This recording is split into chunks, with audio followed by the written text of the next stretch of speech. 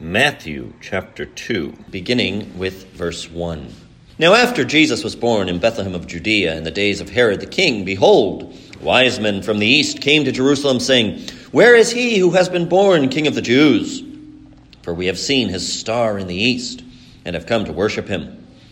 When Herod the king heard this, he was troubled, and all Jerusalem with him. And when he had gathered all the chief priests and scribes of the people together, he inquired of them where the Christ was to be born. So they said to him, In Bethlehem of Judea, for thus it is written by the prophet, But you, Bethlehem, in the land of Judah, are not the least among the rulers of Judah, for out of you shall come a ruler who will shepherd my people Israel. Then Herod, when he had secretly called the wise men, determined from them what time the star appeared. And he sent them to Bethlehem and said, Go and search carefully for the young child. And when you have found him, bring back word to me, that I may come and worship him also.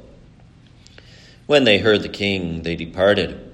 And behold, the star which they had seen in the east went before them till it came, and stood over where the young child was.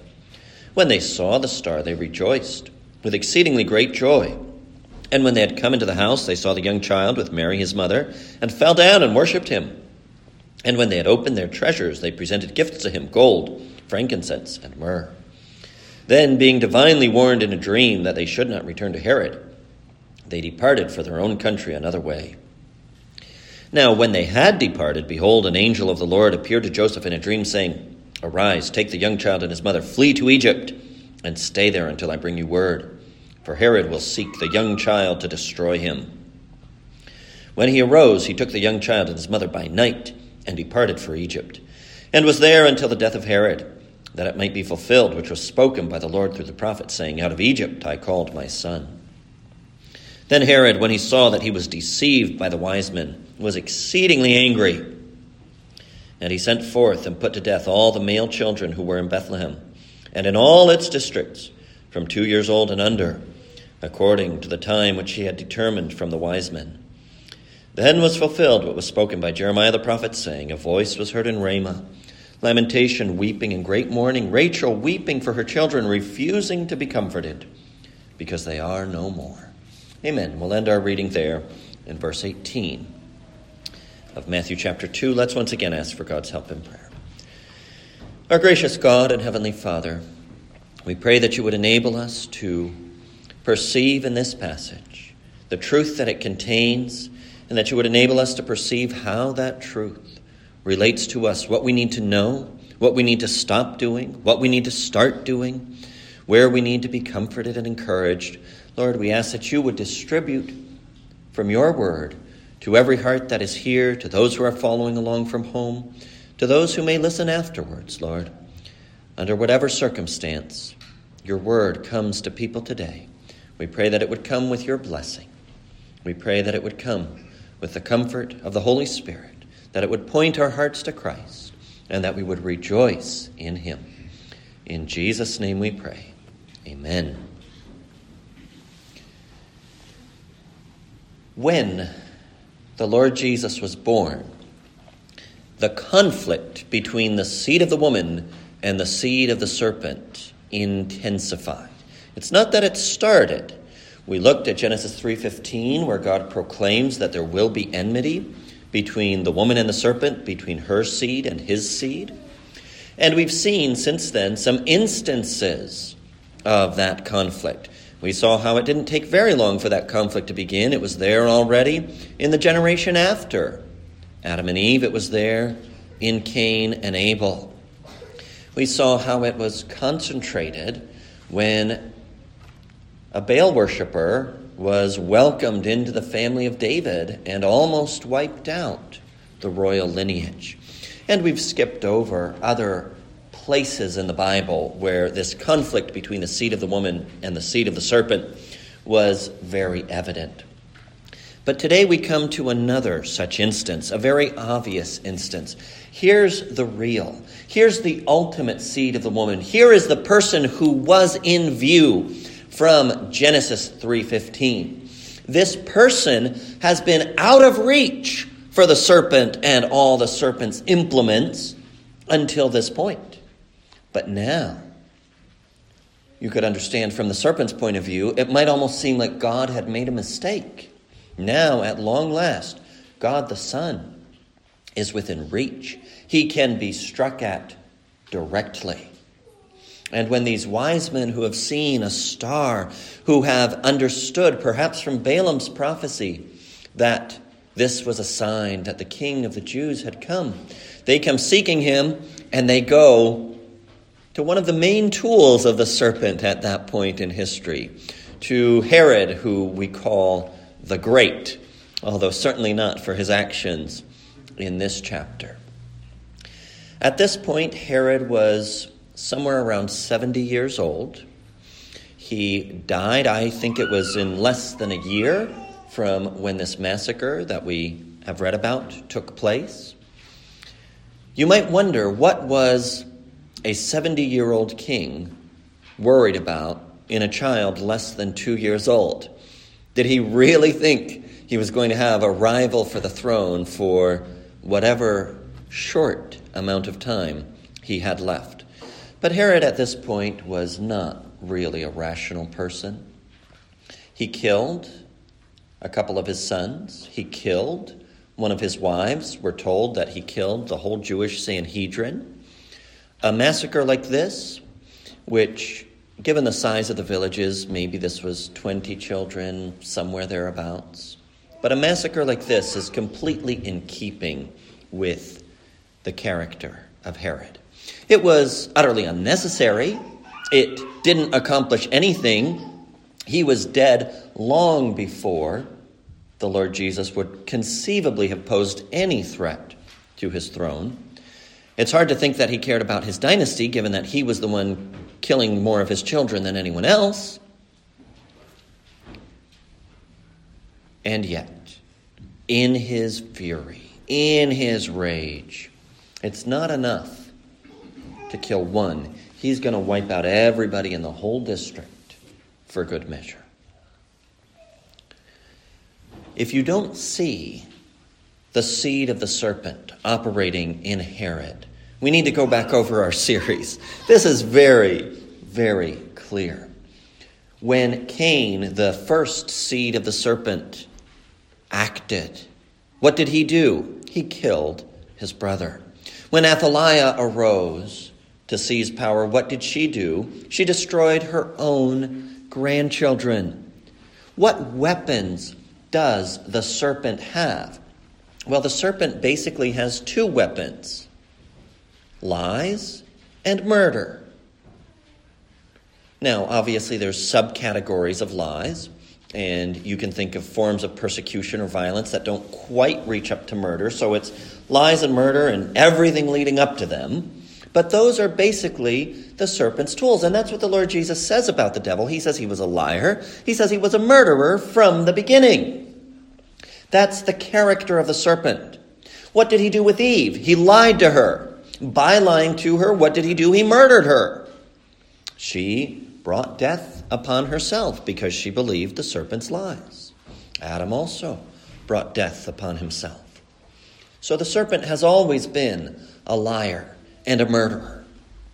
And the conflict between the seed of the woman and the seed of the serpent, among other things then, is always a conflict between truth versus lies, between life versus murder. Well, here we have Herod. What's his approach? Oh, find out where the child is so that I also may come and worship him.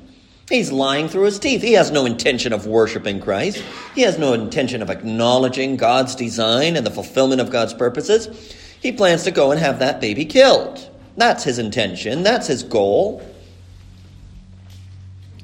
And when he's frustrated in that targeted attack, he decides, you know what, we'll just wipe out all the boys 2 years old and under.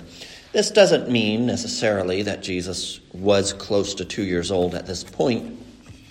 There's shades and differences of opinion here.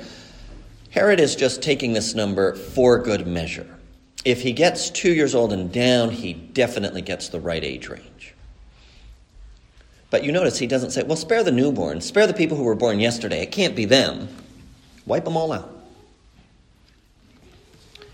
Herod and Herod's actions here reveal the true character of the serpent and of the serpent's seed.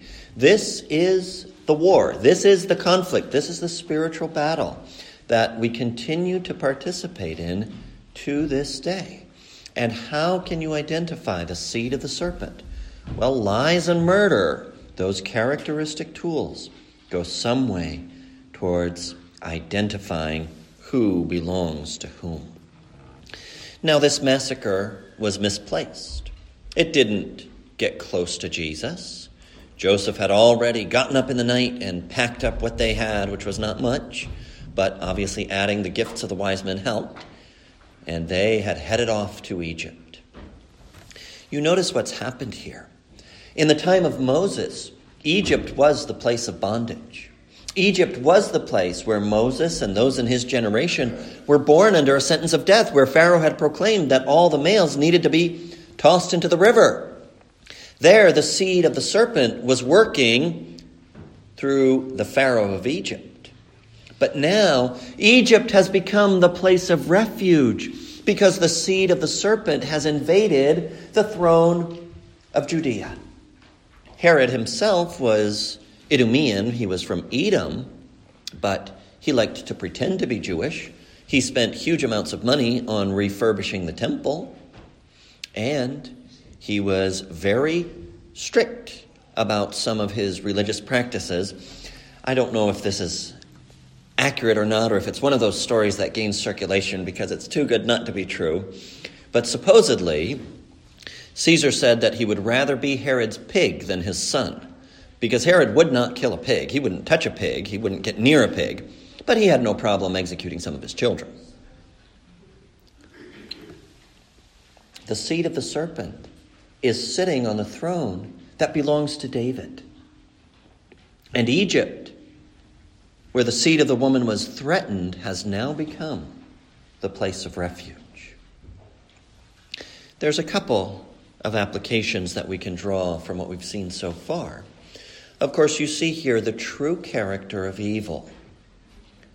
We are locked in a spiritual war, and the alternatives are not meaningless. It's not minor shades of difference. This isn't fighting over whether a carpet should be red or whether it should be purple.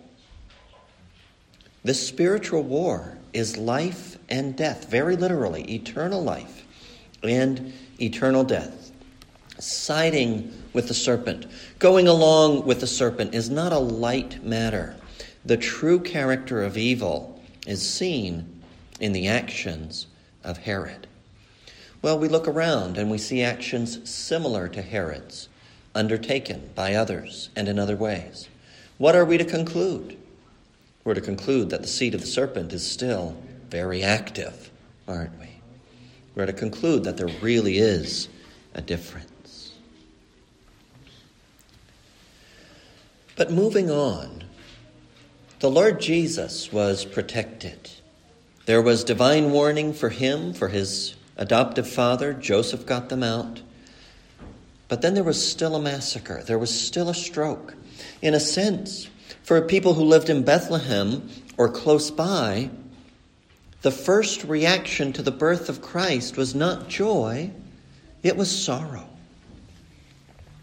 You might remember that God had said to Eve back in the Garden of Eden that he would greatly multiply her sorrow and her conception. And now, even when the child of promise is born, even when the desire of nations has come, there was joy. You can hear the angels singing, you can hear the shepherds marveling, but there's also sorrow. You can hear the mothers of Bethlehem weeping. Their weeping extends all the way to Rachel's grave. And so Matthew sees in this event, in this massacre of these innocent children, he sees a fulfillment of something that Jeremiah had said long ago. In Jeremiah chapter 31, Jeremiah is thinking about the reality that after the captivities, the Assyrian captivity of the northern kingdom of Israel, the Babylonian captivity of the southern kingdom of Judah, of course there was a lot of family division. There was a lot of death. There was a lot of disruption. Specifically, when the Babylonians attacked Judah and conquered, they sort of brought together their victims, those they had kidnapped, those who they were taking into exile, and they had a kind of a staging area in Ramah. And from there they led them on. Well, that leads Jeremiah in his poetic way to think of Rachel. You remember Jacob's wife, who died giving birth to Benjamin. And when she gave birth to him, she called him Benoni, son of my sorrow. And his dad quickly changed his name to Benjamin, son of my right hand. So Rachel is buried close by, and Rachel is a figure of sorrow because of the circumstances of her death. She died giving birth, and as her last act, she called the little child who was born, son of my sorrow. So Rachel stands as a mother in Israel, but Rachel stands as a sorrowful, as a weeping, as a lamenting mother in Israel. So when calamity happens to her descendants, it's like Rachel gets out of her grave and resumes her weeping. That's the sort of poetic take on things that Jeremiah deploys in chapter 31. There, Rachel is weeping. She can't be comforted for her children because they're carried away into exile or they're dead. And now Matthew sees here in the weeping and wailing of the mothers of Bethlehem, Rachel has risen again from her grave, so to speak, poetically, and is weeping again. Now, there's a couple of things about that. One, of course, is just this reality, that sorrow, great sorrow, attended the birth of Christ. Now, that great sorrow was not Christ's fault. Great sorrow was Herod's fault. But there was nonetheless great sorrow at the birth of Christ. And I think that is valuable to reflect upon for a couple of reasons. One, of course, we find in Christ our joy, our light, our comfort, our all, but not everybody does. There are those who find in Christ a stumbling block. There are those who find something to be hated and rejected, something to be feared and to be run away from. That's not Christ's fault. That's what they do with Christ, but it does happen. Christ himself said that he came not to bring peace, but a sword. There was division. A sword pierced Mary's heart because of what happened to Christ. Being joined to Christ, being attached to Christ, being a follower of Christ is not the end of all sorrow. Certainly for those who stumble at him, in a sense you could say through their own fault, the coming of Christ actually makes things worse. Now it's not Christ's fault. It's because of their inappropriate reaction to him. Like Pharaoh made his judgments worse by hardening his heart against God's word. People make their judgment worse by rejecting Christ who came for salvation.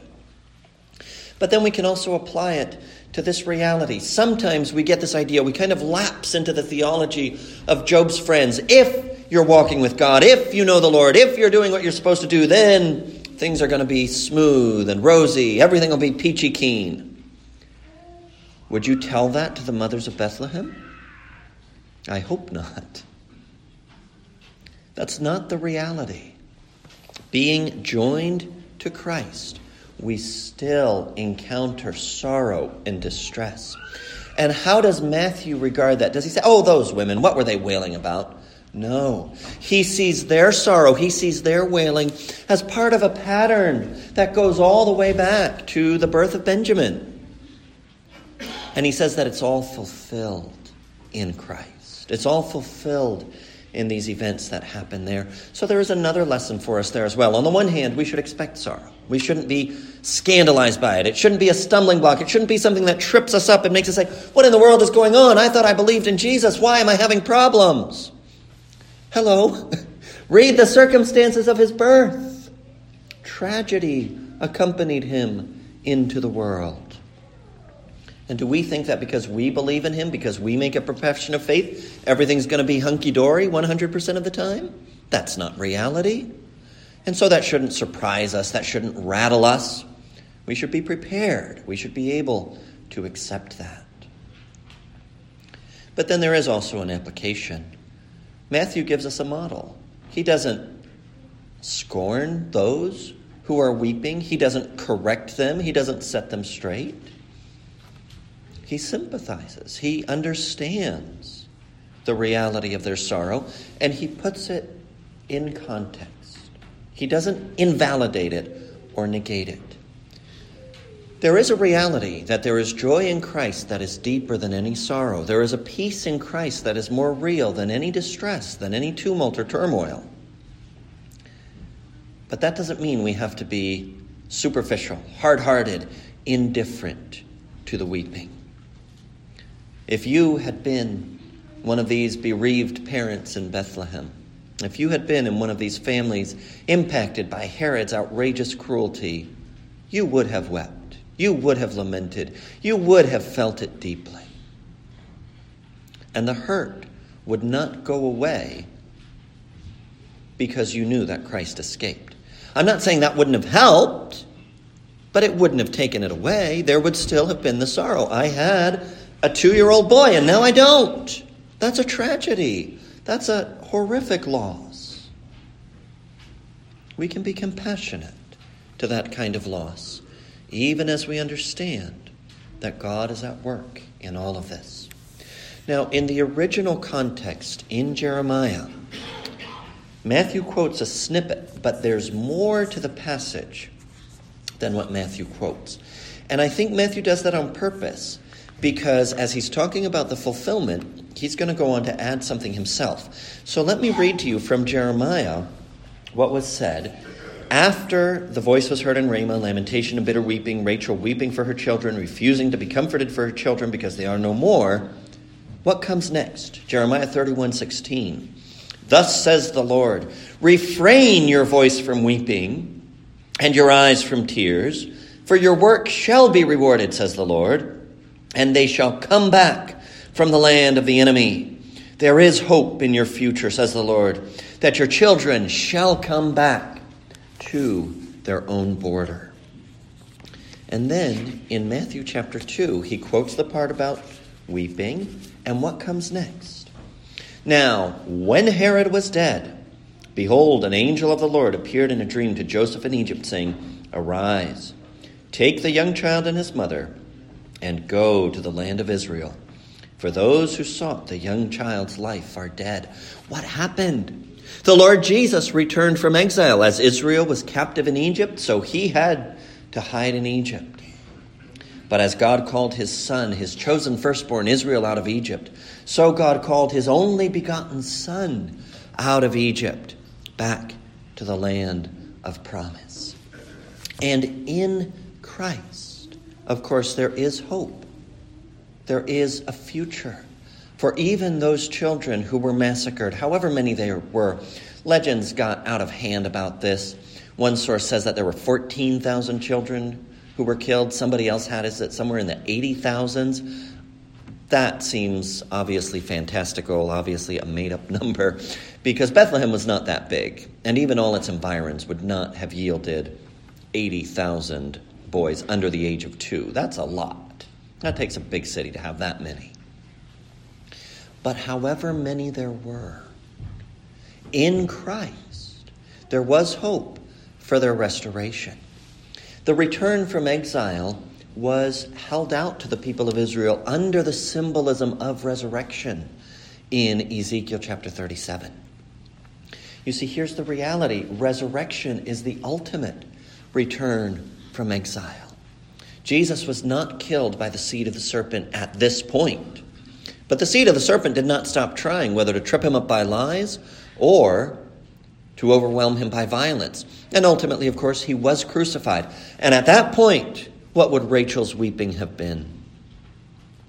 But then he came back from exile.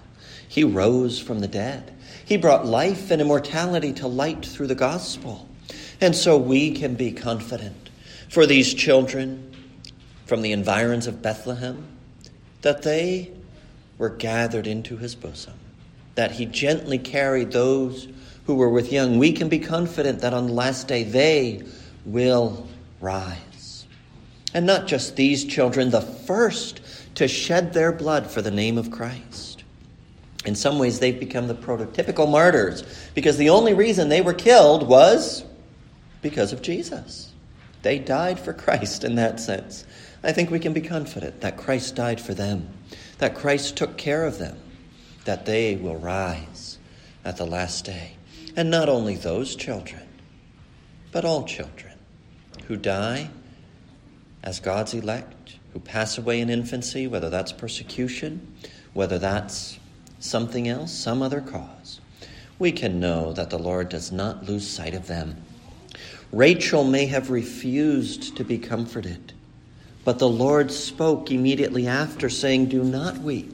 There is comfort. There is hope." Well, we also go through sorrows. We also experience great heartbreak. And sometimes we're like Rachel. We think this is all there is. You're a son of my sorrow, to the baby whose birth had killed her. Sometimes we refuse to be comforted. But there's Christ. There's the birth of this one. Yes, it brought tragedy. Yes, there was sorrow. But it also brought a hope, a light, a confidence that is deeper than all that sorrow. Jeremiah made the prophet, "Your children will return." And Christ returned. We can trust him with the sorrows, with the heartbreaks, with the confusions, the things we don't understand. I have no doubt it was an enormous challenge to those parents who lost a child to think, but at least Jesus got away. They were dealing with grief and heartbreak. I'm not saying it was easy, but I do say that in the life, in the death, in the resurrection of Christ, in his promises, in his character, we do find comfort. We do find hope in the deepest sorrows. Of course, I include in that the loss of our own children. But it's not only the loss of our own children. There are other sorrows as well that cut very deep. But in all of them, what is our comfort? Oh, our comfort is in the living God. Our comfort is in the Lord Jesus Christ. Our comfort is in who he is and what he does. Our comfort is in that he knows, that he cares, that he shepherds, and that he guides. Do you have a promise that nothing bad will happen? No, you don't. Do you have a promise that Christ will be with you? Yes, you do. Do you have a promise that he will make it all right in the end? Yes, you do. And in the light of that, you can persevere. In the light of that, you can give thanks. In the light of that, you can find joy and comfort in the midst of all the deepest earthly sorrows. The story of the birth of Christ is a story of joy, but it's a story of joy in the middle of tragedy. Hang on to that so that when your tragedies happen, you have that joy that cannot be taken away. Amen.